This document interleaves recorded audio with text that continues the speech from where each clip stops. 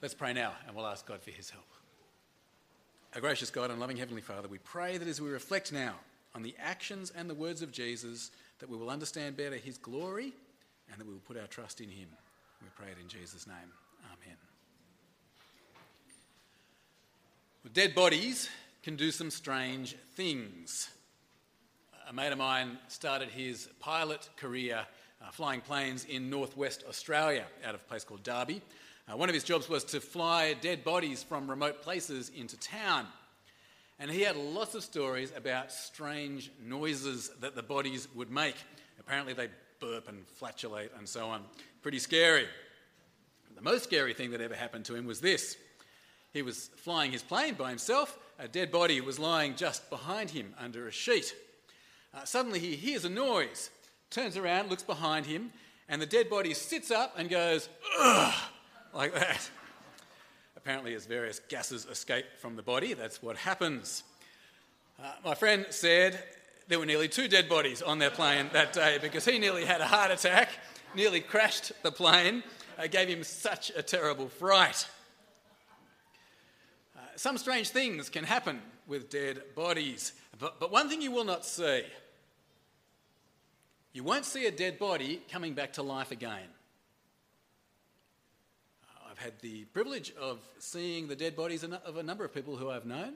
Just a few weeks ago I was sitting with the body of a friend of mine who I've known for many years as I spent time talking with her son.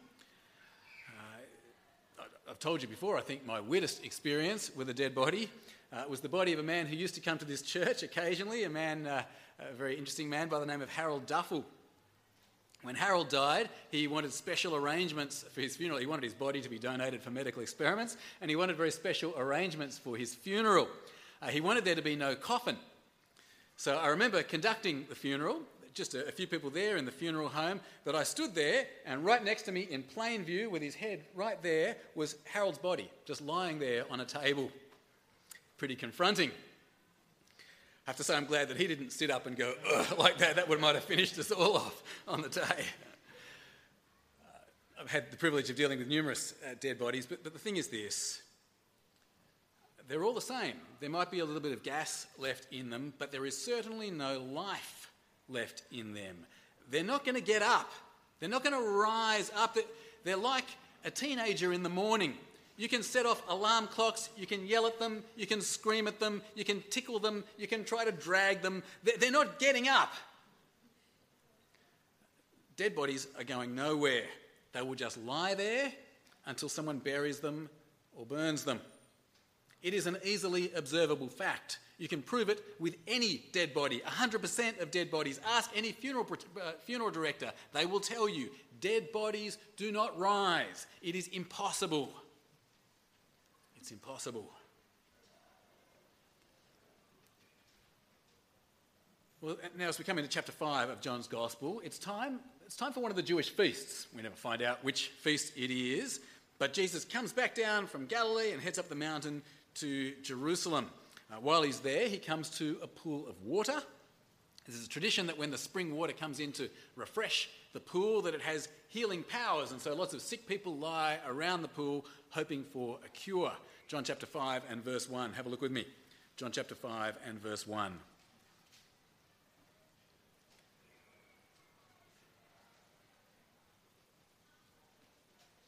Sometime later, Jesus went up to Jerusalem for a feast of the Jews. Now, there is in Jerusalem, near the sheep gate, a pool, which in Aramaic is called Bethesda, and which is surrounded by 5 covered colonnades. Here, a great number of disabled people used to lie, the blind, the lame, the paralysed. Jesus notices one particular man there. He's lying down. He can't stand up. He can't rise up. He's, I guess, one of the paralysed people who are there. And we're told that he's been this way for 38 years lying there. His body as good as dead. He's going nowhere. Jesus addresses him, asks if he wants to be healed. And the man doesn't get what Jesus is talking about. He says, "How can I be healed? I can't get up to go down to this water to be healed." And then Jesus does a miracle. He says to him, literally, "Rise up." And the man is instantly cured. no medicine, no surgery, no need for months of rehabilitation, no physiotherapy for his wasted muscles, no massage, no ultrasound. He goes from paralysed on the ground for 38 years to immediately standing up and walking around carrying a mat. And notice when Jesus does the miracle, it's a Sabbath day. Verse 5. One who was there had been an invalid for 38 years. When Jesus saw him lying there and learned that he'd been in this condition for a long time, he asked him, "Do you want to get well?" "Sir," the invalid replied, "I've no one to help me into the pool when the water is stirred. While I'm trying to get in, someone else goes down ahead of me." Then Jesus said to him, literally, "Rise up, get up, pick up your mat and walk." At once, the man was cured. He picked up his mat and walked. The day on which this took place was a Sabbath. Now, obviously what Jesus has done here is not possible. It is impossible that you can speak to a man who's been lying paralysed for 38 years and say, "Get up, pick up your mat and walk." It's not going to work. Try it sometime. Go to a nursing home, try this as an experiment. Find a paralysed person, say, "Paralysed person, rise up, pick up your pillow and walk." It's not going to happen. I guarantee you, 100% it will not work. It is not feasible after lying down for 38 years that a man can just stand up, pick up his mat and walk. This is amazing. It's impossible. Although just notice as we keep going in the story, that there is no one who denies that the miracle has happened. Not even Jesus' enemies. They don't like that he's done this miracle. They don't like when he's done it. They think he's done the wrong thing. But the fact of the miracle is incontrovertible. There is nobody who puts their hand up and says, "Sorry, you didn't actually rise up." It's there in front of them. It's happened before all of their eyes in public. No one can deny it. Jesus has done the impossible. Of course, it's not the first impossible miracle of Jesus that we've seen so far in John's Gospel, is it? In fact, do you remember this is miracle number 3? Remember miracle number 3 of the 7 miracles that John is going to show us to prove who Jesus is. Do you remember what the first miracle was? Do you remember at the wedding in Cana, Jesus turned the water into wine? You remember that? And do you remember the second miracle? Was it just last week that we saw that one? Where Jesus speaks and the enemy's son is rescued from death. Now, as we've seen with those first 2 miracles, they were very significant. They had meanings to them. Water into wine, do you remember, signified the end of Jewish ceremonial washing, the beginning of the new age of salvation. Second miracle showed that Jesus can give life even to Gentiles, even to non-Jews. He is the saviour of the world. Do you remember? Well, now here's the third miracle. So what do you reckon? What do you think this one means? We're going to get a lot of clues later on. But so far, what have we seen? Jesus raises up a body that's been paralysed for 38 years. And when does he do it? I think it's very significant. He does it on the Sabbath. The Sabbath, of course, is the last day. It's the last day of the week. It's the day when God rested with his people in the Garden of Eden. It pointed Israel forward to when they would be at rest in the promised land. And for us, we find out Hebrews chapter 4, for example, it points us forward to God's ultimate rest in the new heaven and the new earth, the ultimate promised land. So what's Jesus done? He's raised up a man's body on the last day. Interesting.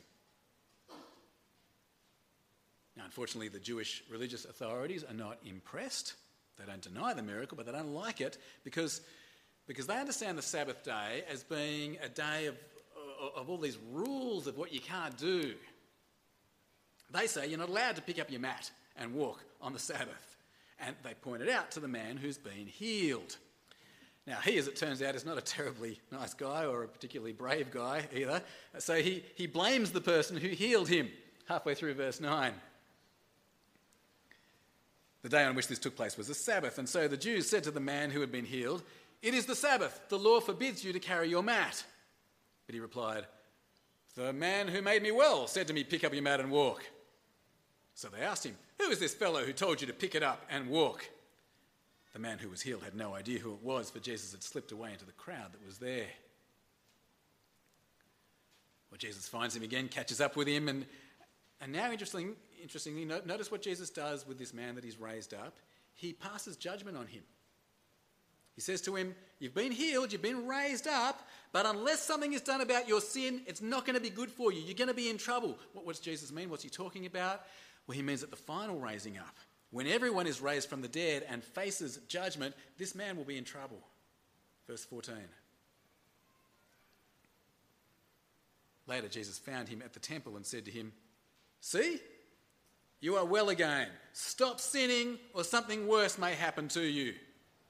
Jesus has raised him up on the Sabbath day and now passed judgment. The man goes and dobs on Jesus straight away. The Jewish authorities question Jesus about why he's doing what they think is breaking the Sabbath. But then just in one sentence, Jesus, he challenges their whole view of the Sabbath. Jesus says to them, "The way you define the Sabbath, the way you define all your rules of not working, God breaks the Sabbath. God is working on the Sabbath." And he says, "I'm doing the same." What's he saying? The Sabbath is not about rules for what you can't do. The Sabbath is about God establishing his kingdom and being in relationship with his people. It's God with his people in Eden. It's God with his people in the promised land. It's God with his people in heaven. And here is Jesus working on the Sabbath to bring in the kingdom, to bring people into relationship with God. Verse 15. Now the man went away and told the Jews that it was Jesus who had made him well. So, because Jesus was doing these things on the Sabbath, the Jews persecuted him. Jesus said to them, "My Father is always at his work to this very day, and I too am working." Religious authorities not convinced. In fact, they just get angrier. Not only is Jesus healing on the Sabbath and breaking their rules, he's calling God his own Father, putting himself on the same level as God. They reckon it's blasphemy. Verse 18. For this reason, the Jews tried all the harder to kill him. Not only was he breaking the Sabbath, but he was even calling God his own Father, making himself equal with God. So the authorities challenged Jesus about his relationship to God the Father. And so he takes the opportunity now to explain it to them. And it's very interesting, I think, this explanation that Jesus gives. And it's built on a picture that would have been very, very common in those days. Perhaps not quite so common today, but it does happen today. So, for example, this week we had a plumber come to my house. This plumber, he often has an apprentice. So the plumber does his work, and what the apprentice does, generally a young guy, follows the plumber around, watches what he does, and learns and repeats and does what the plumber does. Well, back in those days, pretty much every son was apprenticed to his father. So if your father was a carpenter, pretty sure you're going to end up following your dad around learning carpentry, and you'll end up a carpenter yourself. Jesus picks up on that image and he says, "I am like a son who is apprenticed to his father. I never act independently of my father. I follow my father's lead. I don't disobey my father." That the Son of God is a son in that sense. But notice, the Son is in no way inferior to the Father, because Jesus says, whatever the Father does, the Son does. And the Father shows the Son everything. So everything the Father can do, the Son can do. Verse 19. Jesus gave them this answer. "I tell you the truth, the Son can do nothing by himself. He can only do what he sees his Father doing, because whatever the Father does, the Son also does. For the Father loves the Son and shows him all he does." That's a fascinating couple of verses, don't you reckon?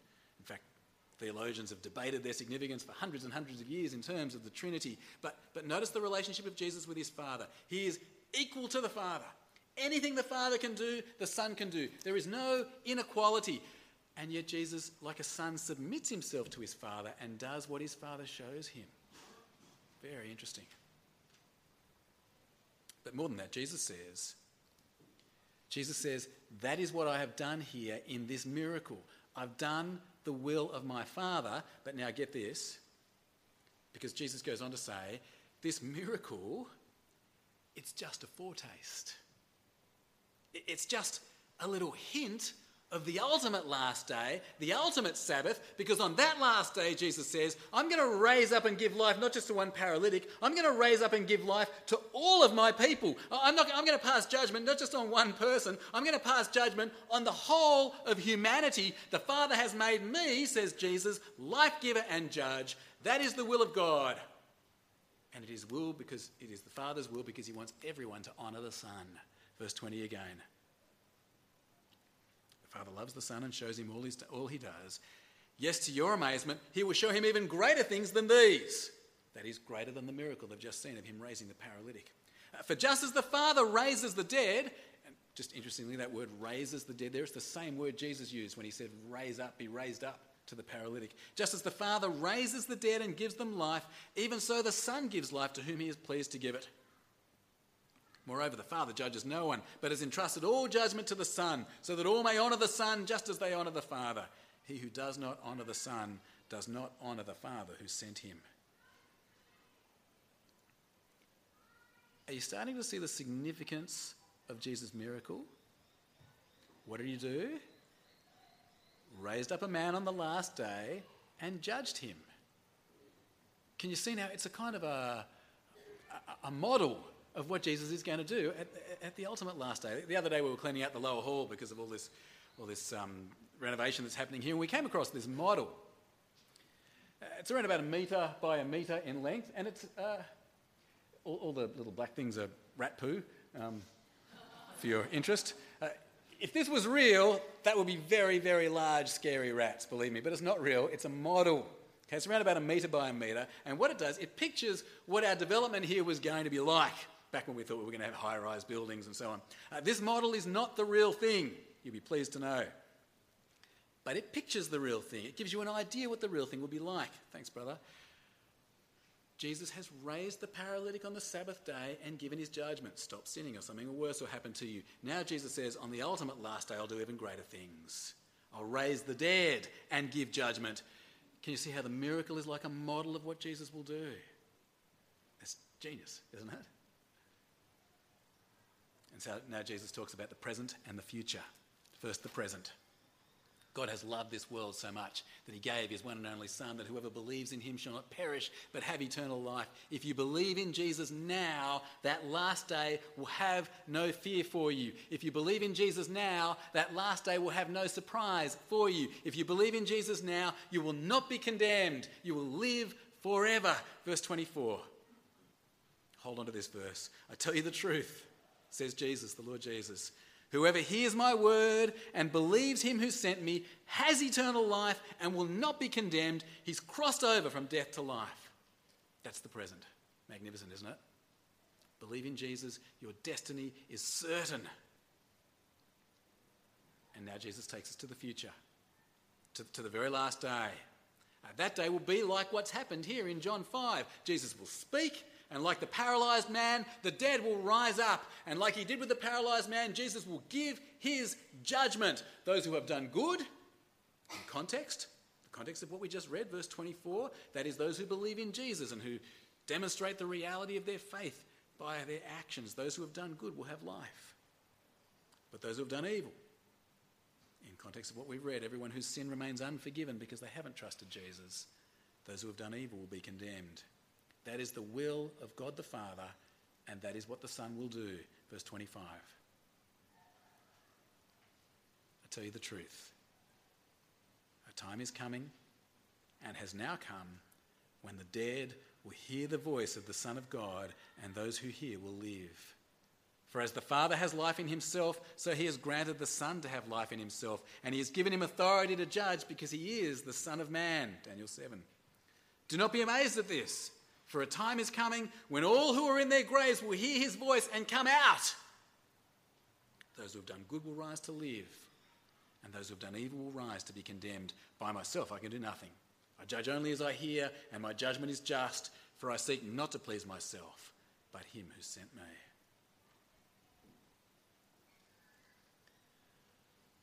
All right, that's as far as we're going today. Can you see what's here? John chapter 5, verses 1 to 30. Jesus does this miracle. He raises the paralytic on the Sabbath and judges him.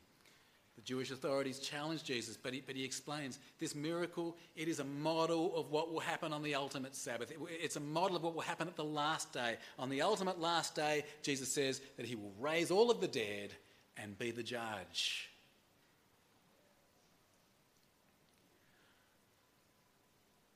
Friends, the application of this passage to you and to me, as we think about applying it to ourselves, it's pretty clear what we need to do, isn't it? A day is coming when Jesus will speak. You and I will be raised up from the dead and we will face the Lord Jesus in judgment. On that day, if you have relied on Jesus, if he is your Saviour, then you will be forgiven and it will be a day of immense joy. The beginning of an eternity of joy. But if you are not relying on the Lord Jesus Christ, you will face condemnation for your sin. It's as stark and as simple as that. Friends, we need to rely on Jesus. That's the application for us. We need to rely on Jesus. God gave him to die so that everyone who believes in him shall not perish but have everlasting life. We need to be among those who believe in him, not just in our minds. None of that belief needs to work itself out into a life of serving Jesus.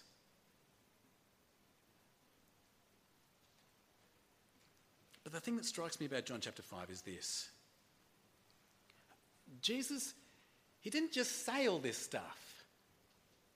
He didn't just claim to be able to raise the dead and judge the dead on the last day. I mean, anyone could make that claim, couldn't they? Anyone could say, your eternal destiny depends on me. Usually that'll be accompanied by a request for your money, won't it? Anyone can say it, but how would you know? And anyway, like we said at the beginning, it's impossible. Dead bodies don't rise up. You can talk to a dead body all day and nothing will happen. You can pass as many judgments on a dead body as you want. It will make no difference. It is irrelevant. Do you know what? If you just had John 5:16-30 and Jesus making these claims, I'm going to raise all the dead and judge the world, you'd write it off as the ravings of a madman, wouldn't you? I don't get why people say Jesus is this great teacher. No! He reckons that he will raise you from the dead and be your judge. That's not nice teaching. That is the ravings of a madman.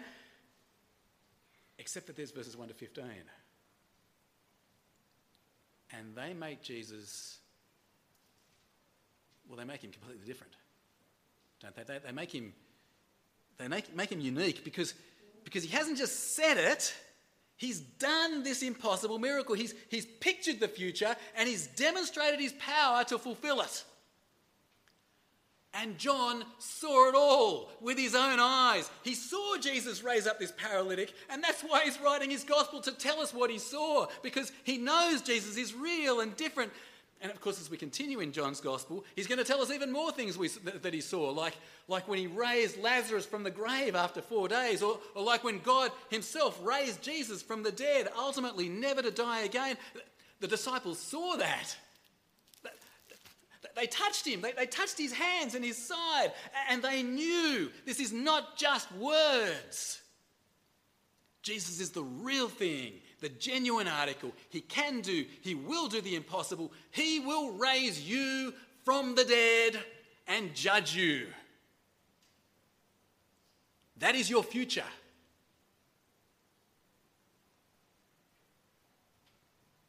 Friends, as far as we can tell, the dead don't rise.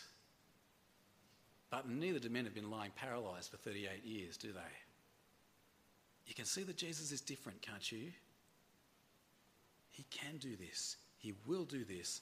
And that means that your eternal destiny, it hangs entirely on what you do about this man, Jesus.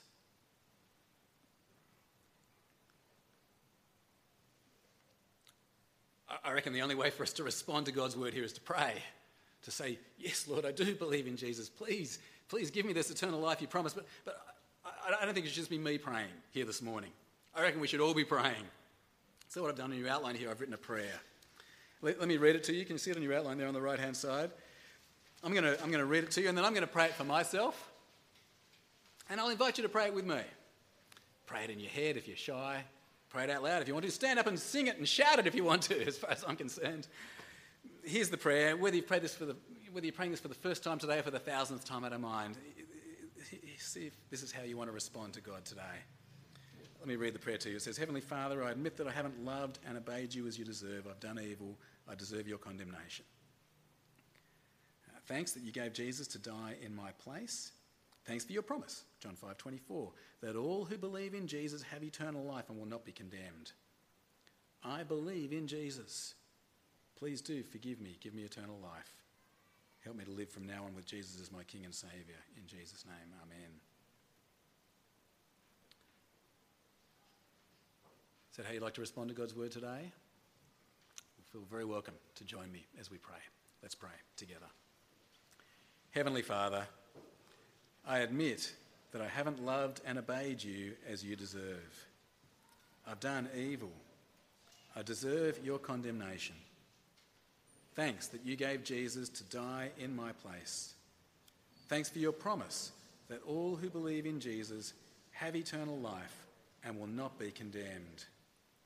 I believe in Jesus. Please do forgive me and give me eternal life. Help me to live from now on with Jesus as my King and Saviour. In Jesus' name.